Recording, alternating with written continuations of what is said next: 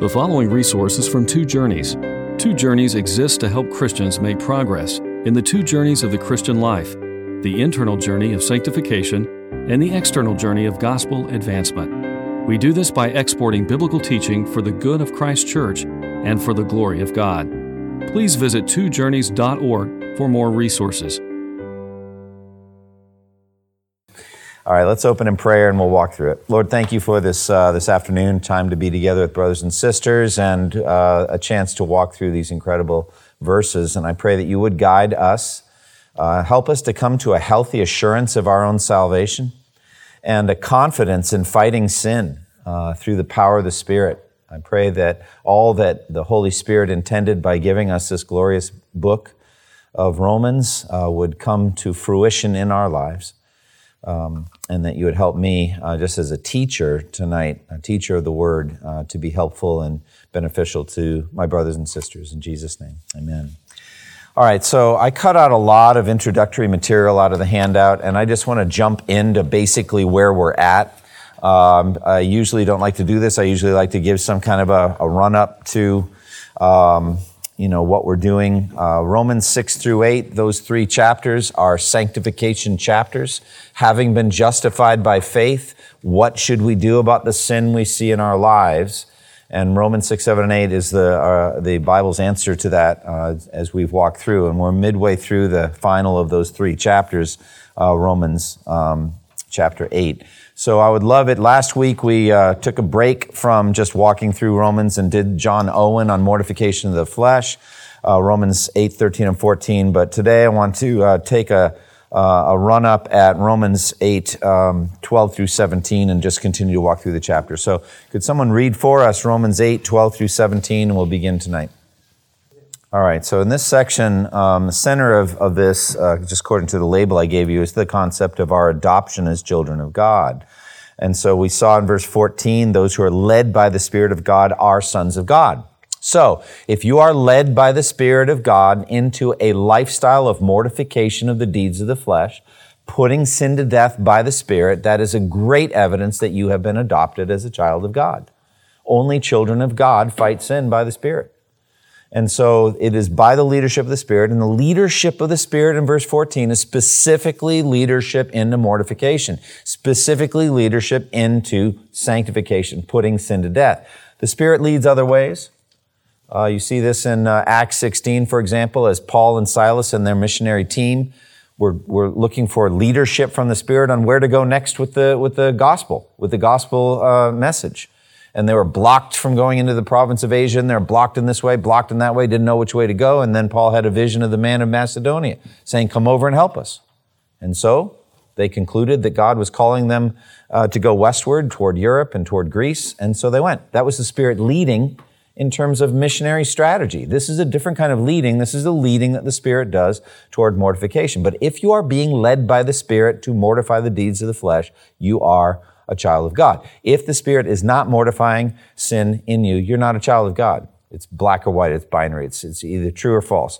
So, but this section here in general then expands to talk about that issue of being a son of God or a child of God. Verse 15, you did not receive the spirit of slavery to fall back into fear, but you received the spirit of adoption as sons by whom we cry, Abba, Father. And then verse 16, the Spirit himself bears witness with our spirit that we are children of God. And if we are children, verse 17, then we're heirs of God. So Paul desires to show us the absolute security that we should have as adopted children of God.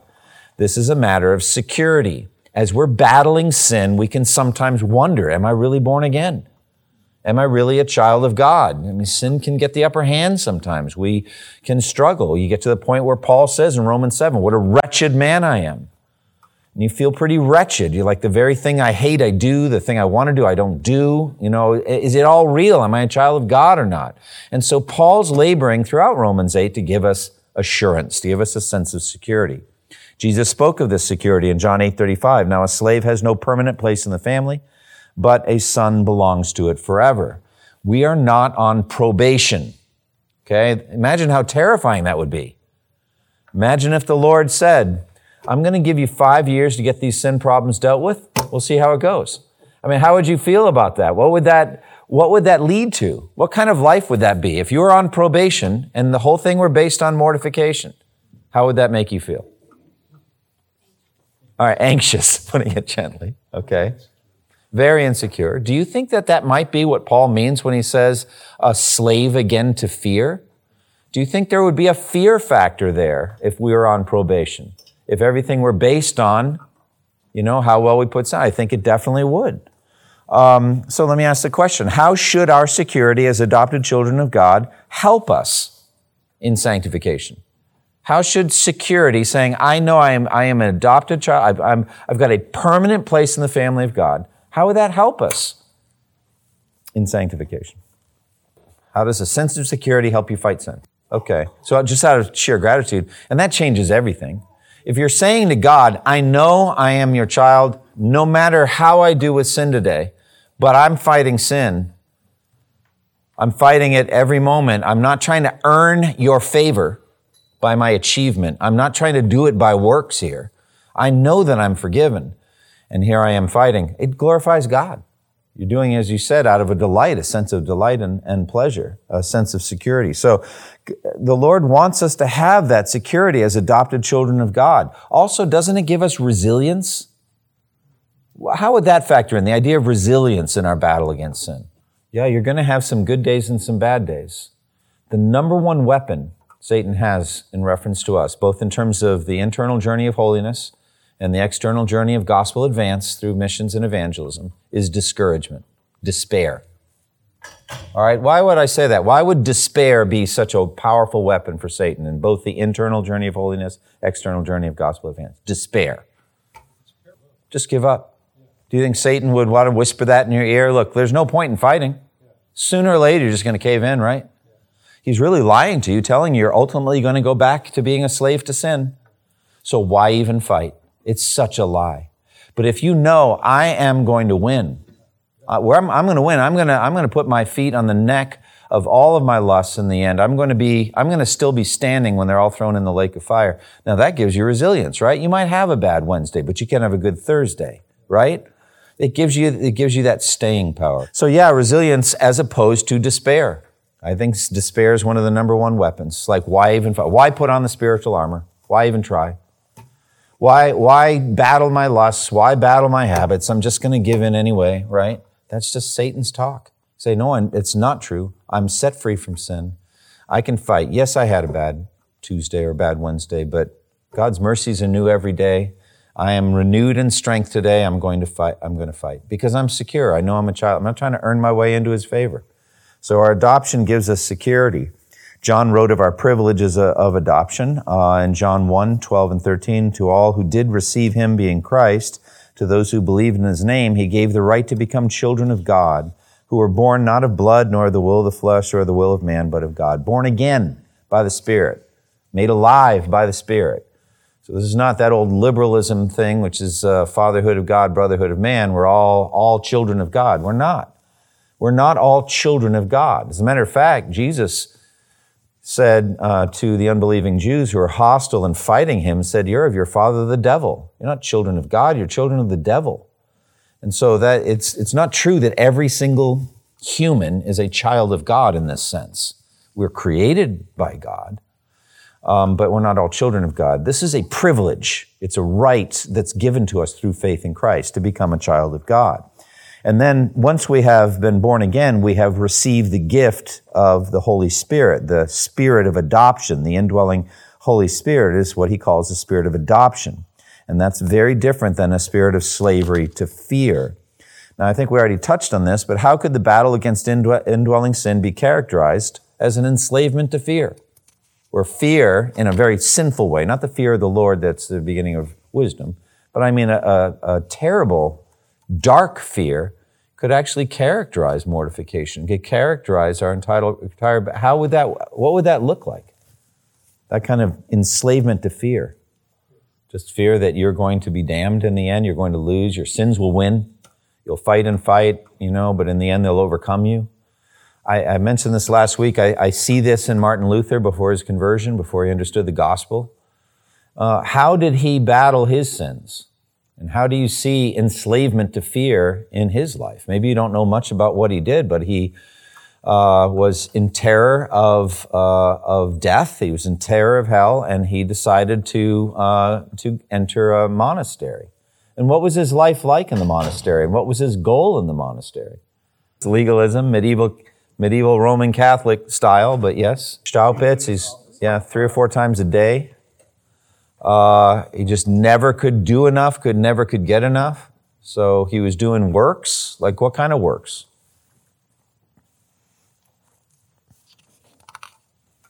What do you think monks did? Long hours praying, fasting, manual labor, just various rituals the monks would do throughout the day, a very regimented life, confessing sins to his father confessor. It was relentless. And it never ends. It's never enough.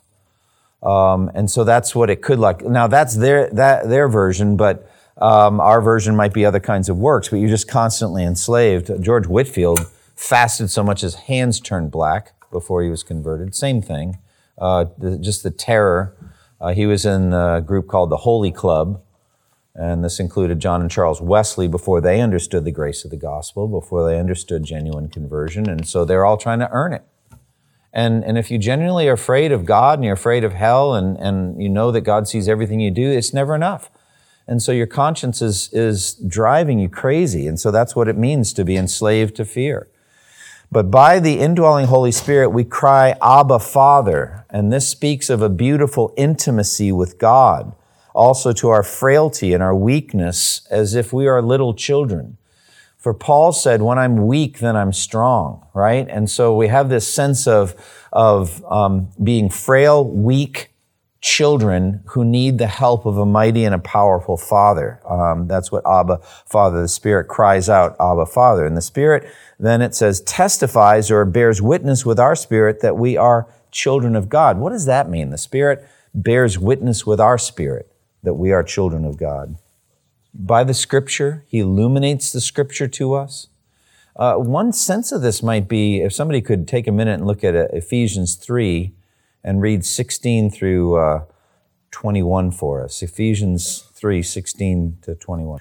Those are just some of the greatest verses in the Bible. And Paul's praying there for the Ephesian Christians that they would have power in their inner being by which Christ would be dwelling in their hearts through faith, a sense of closeness and intimacy with Christ, and that beyond that, they would have power together with all the saints to grasp or comprehend how wide and long and high and deep, or what are the various dimensions of the love of God for us in Christ.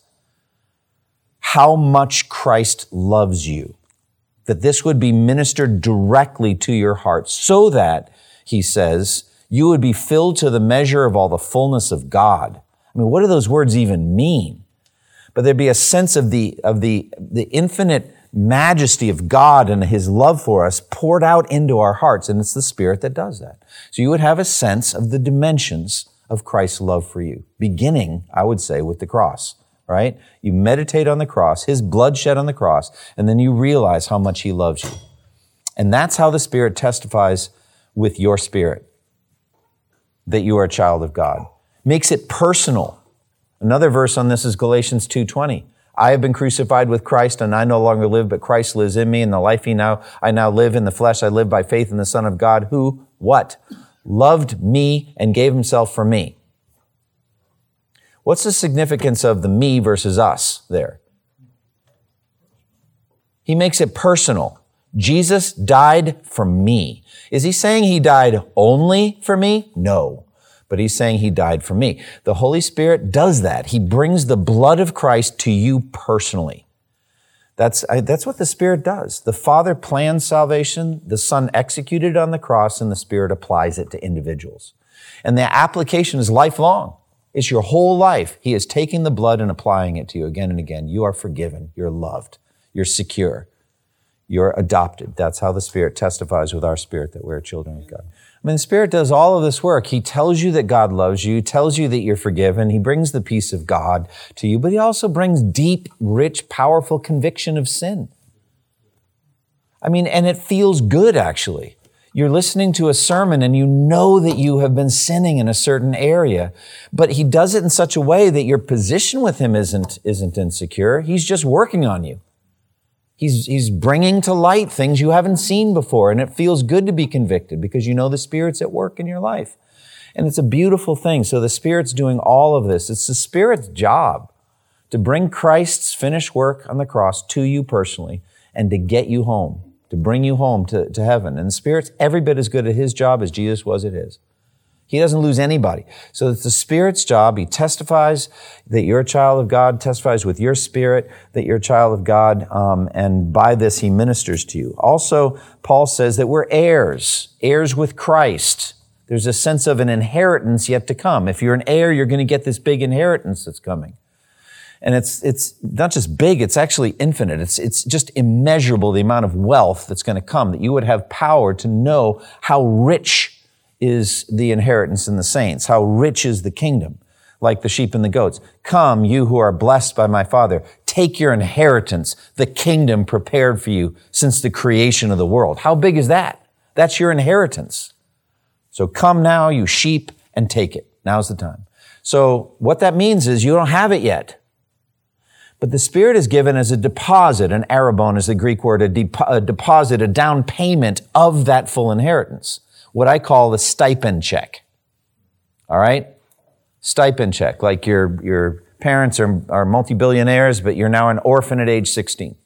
All right? You're not, however, destitute. When you're 21, I guess, you'll get $16.5 billion. But you don't know what to do with that at age 16, and it's not wise, the state thinks, for you to get it yet. So you have to be cared for out of the estate. See what I'm saying? And so you will get monies needed, necessary for the completion of your education, your daily provision, food, clothing, shelter, other things, and whatever other things. And you'll be living better than almost everyone in the country.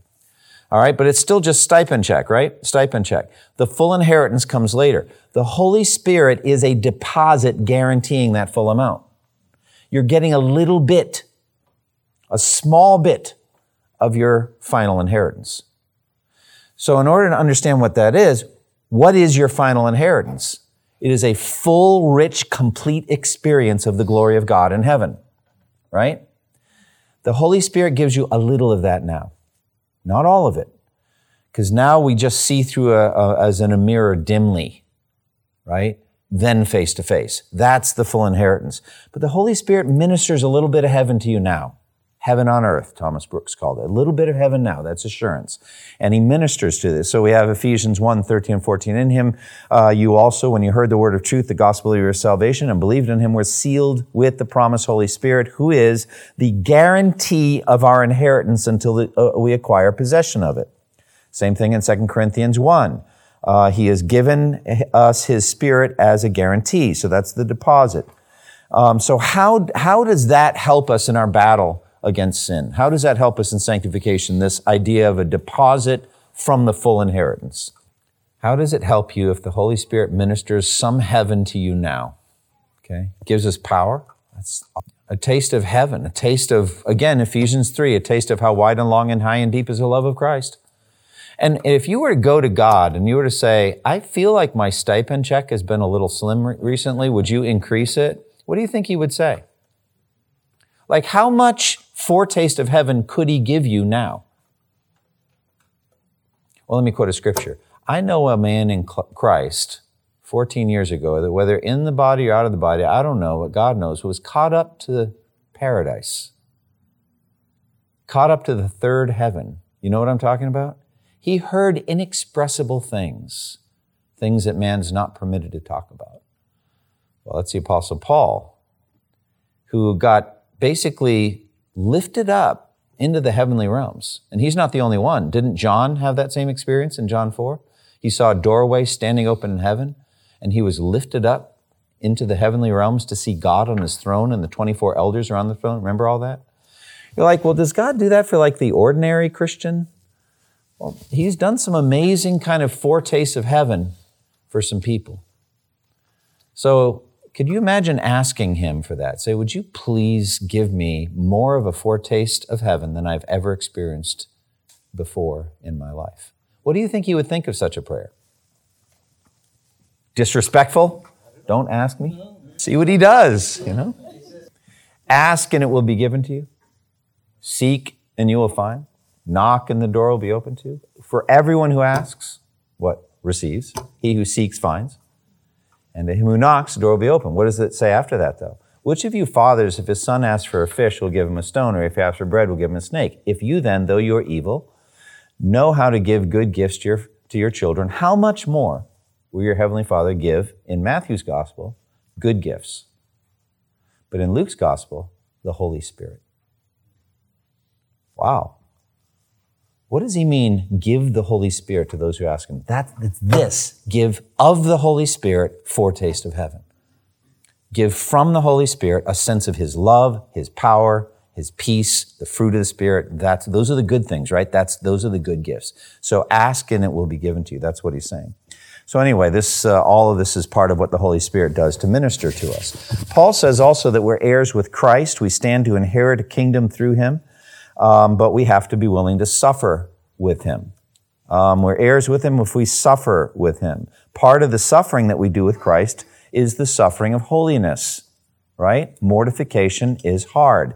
Mortification is painful. In context, that's some of the suffering. Remember how I've said in the past, there's two types of suffering that Christians experience that non-Christians don't. There is a suffering that both Christians and non-Christians experience alike, such as pain or disease or accidents or loss through natural disasters. We experience those things alike. But then there's sufferings that are uniquely Christian, and they are the sufferings of mortification, of holiness, and the sufferings of gospel advance, of persecution as we preach the gospel. Those are Christian sufferings. If we join Jesus in his sufferings, we'll also join him in his inheritance. That's what he's saying. So there has to be this suffering aspect with Christ. So this life of holiness is a constant war, and the existence of the war proves that the Spirit's in us. If you're mortifying, if you're fighting, it means the Spirit's in you. It's proof that you're adopted. That's part of how you know I'm a child of God's, because I'm fighting sin.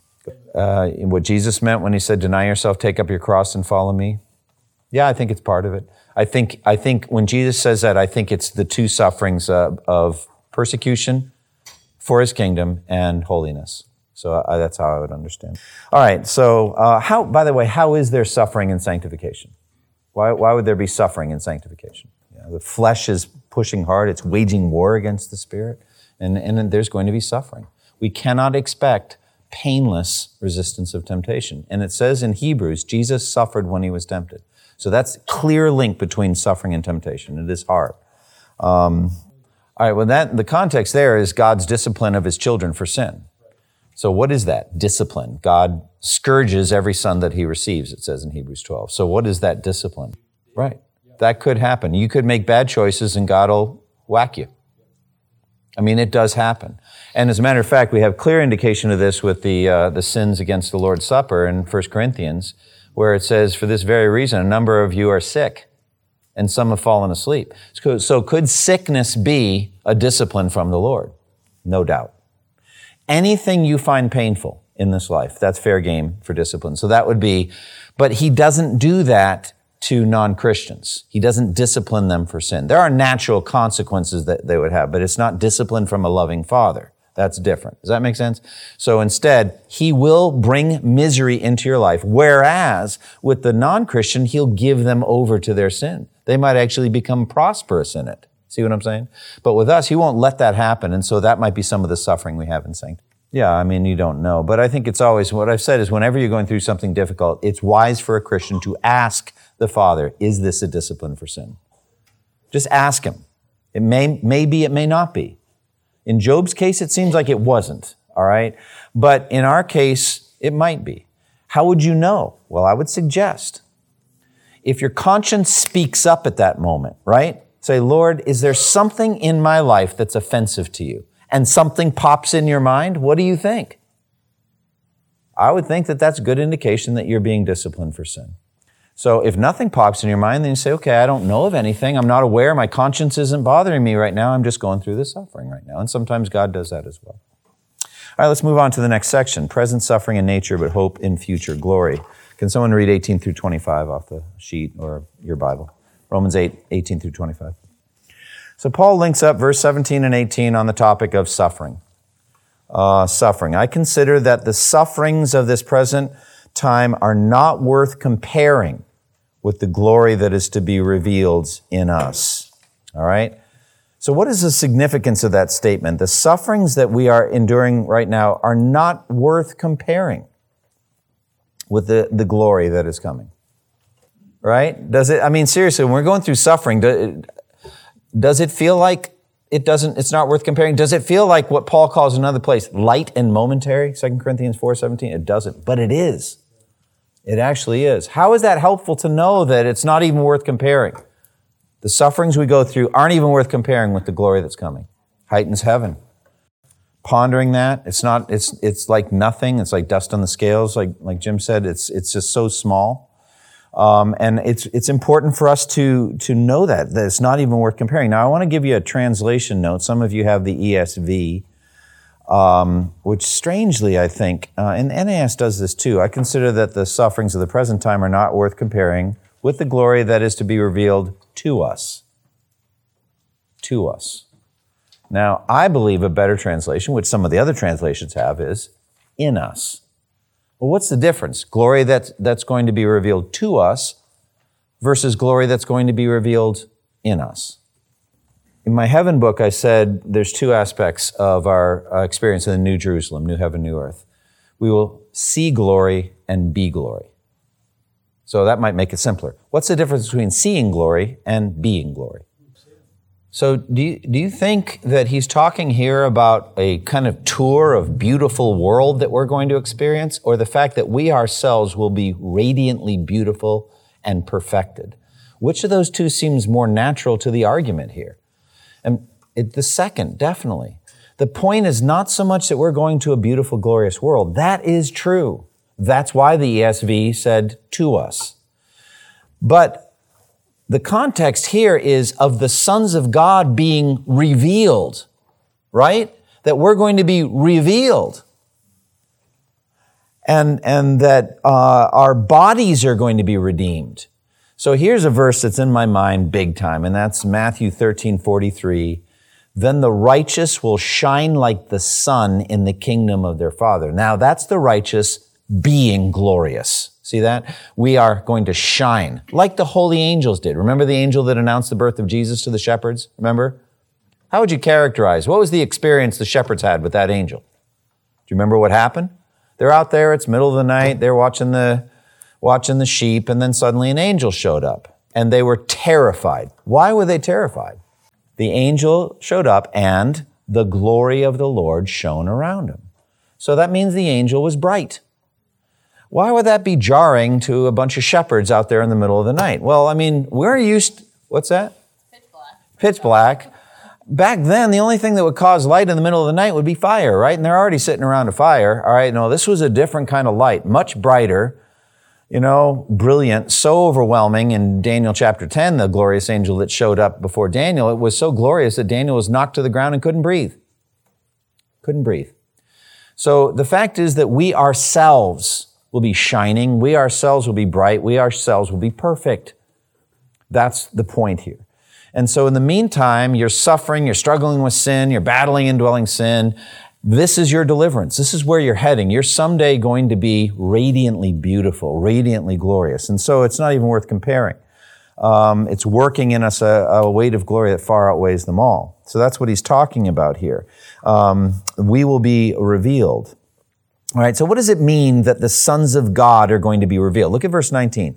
For the creation waits in eager longing for the revealing of the sons of God. All right, and then it says it in verse 18, glory be revealed in us, but then the revealing. What does that mean, the revealing of the sons of God? The unveiling. It's like you imagine like a sculpture, and he's done with his work, a masterpiece, right? And it's covered with a sheet. And the crowd comes, and it's the big moment, right? And the artist pulls off the sheet, and there it is. And it's spectacular, right? That's the sense you get of Revelation. It's the apocalypse, the unveiling of the children of God. Revelation's the unveiling of Jesus, the revelation of Jesus. Here it's the unveiling of the revelation of the children of God. We're going to be revealed as glorious. And so I think you also get the sense of, I can't quote it right now, but 1 John 3, 1 through 3. So, man, I'll tell you what, that is a perfect verse for the whole revealing thing. We are children of God now, but what we will be hasn't yet been revealed. That's why the world doesn't know us. Imagine if we showed up and we were shining like the sun. All right, like I think the TSA agents would just let us through because we're holy and we're like, oh, radiant, go on through. You're no threat to the plane. Or maybe you are, I don't know, but there you are. But anyway, what could they do about it? But, there's just, the world doesn't recognize us because we just look normal, just like Jesus looked normal. He didn't look like what he is, what he was. He didn't look radiantly glorious. And we're like that. The reason the world doesn't know us is it didn't know him. Now, what we will be has not yet been made known or been revealed, but it says when he appears, we will be what? Like him. Does that sound like Romans 8? That's exactly what it says. We're going to be conformed to Christ. We're going to be glorious like Jesus. So that is where we're heading. We're going to be revealed. Right now, we're not there. It does say in 1 John 3:3, everyone who has this hope in him purifies himself as he is pure. So we're back to sanctification again. When you know that someday you're going to be radiantly glorious, your attitude should be, I want to get rid of everything in my life that's not glorious. That's what purifies himself just as he is pure means. That's sanctification language, right? I'm going to get rid of everything from my life that's not radiantly glorious. I'm going to get rid of it all. Because someday I'm going to be perfect in Christ. That's the idea of the revealing of the sons of God. And so we already answered that next question. The section then speaks of the present physical creation. All right? The creation, verse 20, was subjected to futility or frustration or maybe vanity, right? Not willingly, but because of him who subjected it in hope. Verse 21, that the creation itself will be set free from its bondage to corruption and obtain the freedom of the children of God, the glory of the children of God. Verse 22, for we know that the whole creation has been groaning together in the pains of childbirth until now. So what is he talking about, the creation? What do these verses teach us about the present creation? All right, so how is the present creation groaning and in bondage to decay? Human sickness is a picture of this. Like the fact that we age, we get sick, the fact that as marvelous as the human body is, there's still a specific disease that can attack it. What about just out in nature? Do you see the nature in bondage to decay and corruption? I mean, we just see it. Nature around us and it's just beautiful. Isn't it? But it's also messed up. Both. And so we see that. Some of it is just direct interaction with sinful human beings. All right? I mean, the clearest I've ever seen of this, ever, was when we're flying away from a mission trip to Haiti. And we could literally see the border between Haiti and the Dominican Republic from the air because of deforestation. You could see the line. It was straight as a line. Haiti's a messed up place. It's a sad place. Dominican Republic is just a better place. And I'm just telling you, you can just see the line right there. And it's just so sad. But it could have been a beautiful place, Haiti, but it's not, and mostly because of human sin. It's just terrible. But it's not just that. There's just a general futility and decay in the physical creation, in nature. I think Ecclesiastes captures it. Ecclesiastes 1, 2 through 8. Vanity of vanities, says the preacher. Vanity of vanities, all is vanity. What does man gain by all the toil at which he toils under the sun? Generation goes, a generation comes, but the earth remains forever. The sun rises, the sun goes down, hastens back to the place where it rises. The wind blows to the south and goes around to the north. Round and round goes the wind. And on its circuits, the wind returns. All streams run to the sea, but the sea is not full. To the place where the streams flow, there they flow again. All things are full of weariness. Now, what a depressed dude that guy is. I memorized Ecclesiastes in a different translation than this one. Memorized it. I was like getting so depressed. It's like everything's empty. There's no purpose. We don't ever get anywhere. And we know why, because of the curse on the ground because of Adam's sin. Remember that? Cursed is the ground because of you. It will produce thorns and thistles for you. We see that. The thorns and thistles are symbols of the curse. There is a link between the physical creation and the human race, specifically in our sin. There's a link between the two. And we see this absolutely, if you know what to look for, you see it in the book of Revelation. All right? You see it in the 7 trumpet judgments. All right? For example, Revelation 8, 7 through 12. The first angel sounded his trumpet, and there came hail and fire mixed with blood, and it was hurled down upon the earth. Look at what happened. 1/3 of the earth was burned up. 1/3 of the trees were burned up, and all the green grass was burned up. Now, let me just stop right there. Let's imagine for a moment. If you're going to say, well, this is symbolic language, I would immediately ask you, symbolic of what? What does that symbolize? Sounds kind of literal to me. So when I preached through Revelation, wherever I could be literal, I was going to stay literal. Is it reasonable that there be a connection between the trees and grass and human sin? That connection was made back in the Garden of Eden, wasn't it? Absolutely. All right, now let me just say, let's imagine for a moment that that actually literally happened. What effect would that have on the ecology of the earth if 1/3 of the trees on the earth were burned up? Well, yeah, what would that even be like? I mean, you think about some of the wildfires that have happened in California in recent years or whatever. What percentage of the forest out there is burning, do you think? Do you have any idea? The largest, I looked this up, the largest forest fire in history was, I think, actually Minnesota, something like that. And I think you'll calculate the percent of the forest of that state that was burning at that point was 0.2%. Something like that, some tiny percentage of the forest. And it was massive. It was very difficult to put out. What would 33% look like? And that's what's happening, because 1/3 of the earth, 1/3 of the ocean is going to turn to blood, and 1/3 of the living creatures are going to die. What would happen if 1/3 of the living creatures in the ocean died? You get a feeling like at that point, Earth is not going to last long. Well, guess what? It's not. That's why I say when you see these kind of ecological disasters at that level, you know the end is near. This is what it means by, when you see the leaves coming out, whatever, you know that summer is near. When you see this kind of thing happen, you know nothing like this ever happened. And again, I challenge hermeneutically any kind of interpretation that says it's just symbolic. Symbolic of what? I just don't know what it would symbolize. It just makes sense that God's going to rip the earth to shreds right before the end of the world, because there is a link between human sin and the ecology. Direct link. And you can read the rest of it there. 1/3 of the drinking water was turned to blood, etc. So there's all that. By the way, stop right there. Imagine that. Imagine if 1/3 of the drinking water on earth was no longer drinkable. Would that have any effect on national borders? Do you think people will go wherever there is drinking water? Will they care about guys with guns at the border? No, those guys will probably die, or they'll be looking for water themselves. It's a massive reshuffling of the deck. And frankly, in my eschatology, I think that's probably some of what leads to the reign of the Antichrist worldwide. Because people are like, they're desperate, and the entire world economy is falling apart. The whole deck's been reshuffled. But I'm not getting into eschatology right now. I'm just saying there's a link between the creation groaning and human sin. And I think that's what Paul's talking about here in Romans chapter 8. Paul says that God has planned the full liberation of the creation in the pattern of the sons of God.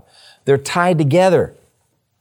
They're tied together. The history of redemption on earth is linked in eschatological language to the stars, the sun and the moon.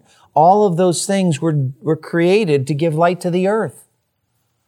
So I'm not refuting Copernicus here. I'm not saying that the sun is revolving around the earth. I'm not saying that. But I'm saying in terms of why the sun exists at all, it's because of earth. Does that make sense?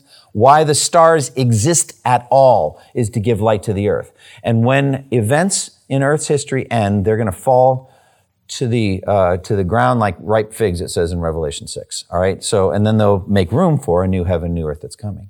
So there's a groaning and a waiting and a decay and a bondage on the present creation, including disease, including futility, all of that. That's what is going on. And he says that creation, all of creation is groaning as in the pains of childbirth. What does that mean? Why that analogy, as in the pains of childbirth? Well, that's it. That's both sides of the equation, isn't it? Very painful, but resulting in something good. This is what Jesus said about his own crucifixion. You know, a woman in labor is filled with pain until the child comes. But when the child comes, she forgets her pain, remember? So it will be with you. You will grieve while the world rejoices. But afterward, you will see me, and then no one will take away your joy. He's likening it to his own resurrection. Paul here likens it effectively to the resurrection of the earth and the cosmos. The earth and the cosmos are going to come through into a new heaven and new earth, and the former pain will be forgotten by comparison. That's what he's saying. It's groaning as in the pains of childbirth, but it is coming. By the way, what does this have to do with our battle against sin?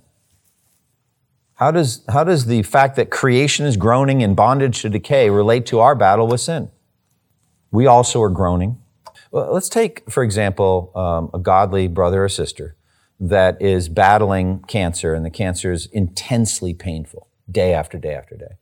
Are they being tempted to sin through that? Is there any temptation to sin? What would it be? Day after day after day after day of intense physical pain. How is that a tempting situation? Cursing God. God is not answering prayer. He's not taking them out of the world. They're still alive. He's not healing them. He's not minimizing their pain. They're just walking through it. It's very tempting. It's tempting to despair. It's tempting to, as you said, curse God, to blame God, etc. It's a tempting situation. And even if you're totally physically healthy, but you're battling lust, you're battling the drives of the flesh and all that, that's part of this whole futility thing as well. It's woven into our battle against sin. And so he's talking about that. Now, what is the redemption of the body in verse 23? The redemption of the body. Yeah, redemption is, not exactly the same as, but it's salvation, similar. It's bought with a price. Salvation that's bought with a price, or liberation. Specifically, redemption would be liberation at the payment of a price, right? While our bodies are in bondage to decay, we're going to be set free, liberated. Who paid the price? We know who paid the price, Jesus. So the redemption of the body equals the resurrection of our bodies, our resurrection bodies, that we will have glorious resurrection bodies, which are described in 1 Corinthians 15, 42 to 44. The body that is sown, it's perishable, it's raised imperishable. It is sown in weakness, it's raised in power. It's sown in dishonor, it's raised in glory. It's sown a natural body, raised a spiritual body. So imperishable, powerful, glorious, spiritual, that's what you're getting. That's the redemption of the body, okay? That's what the creation's waiting for, and that's what's going to happen in creation too. It's going to be, in some sense, resurrected into a new heaven, new earth. Now, one last thing, if you look at it in verse 23, it says, not only the creation, but we ourselves who have the first fruit of the Spirit groan inwardly as we wait eagerly for what? What does the verse say we're waiting for? Our adoption. Now, wait a minute. That should cause you to be a little bit surprised. I thought I was adopted.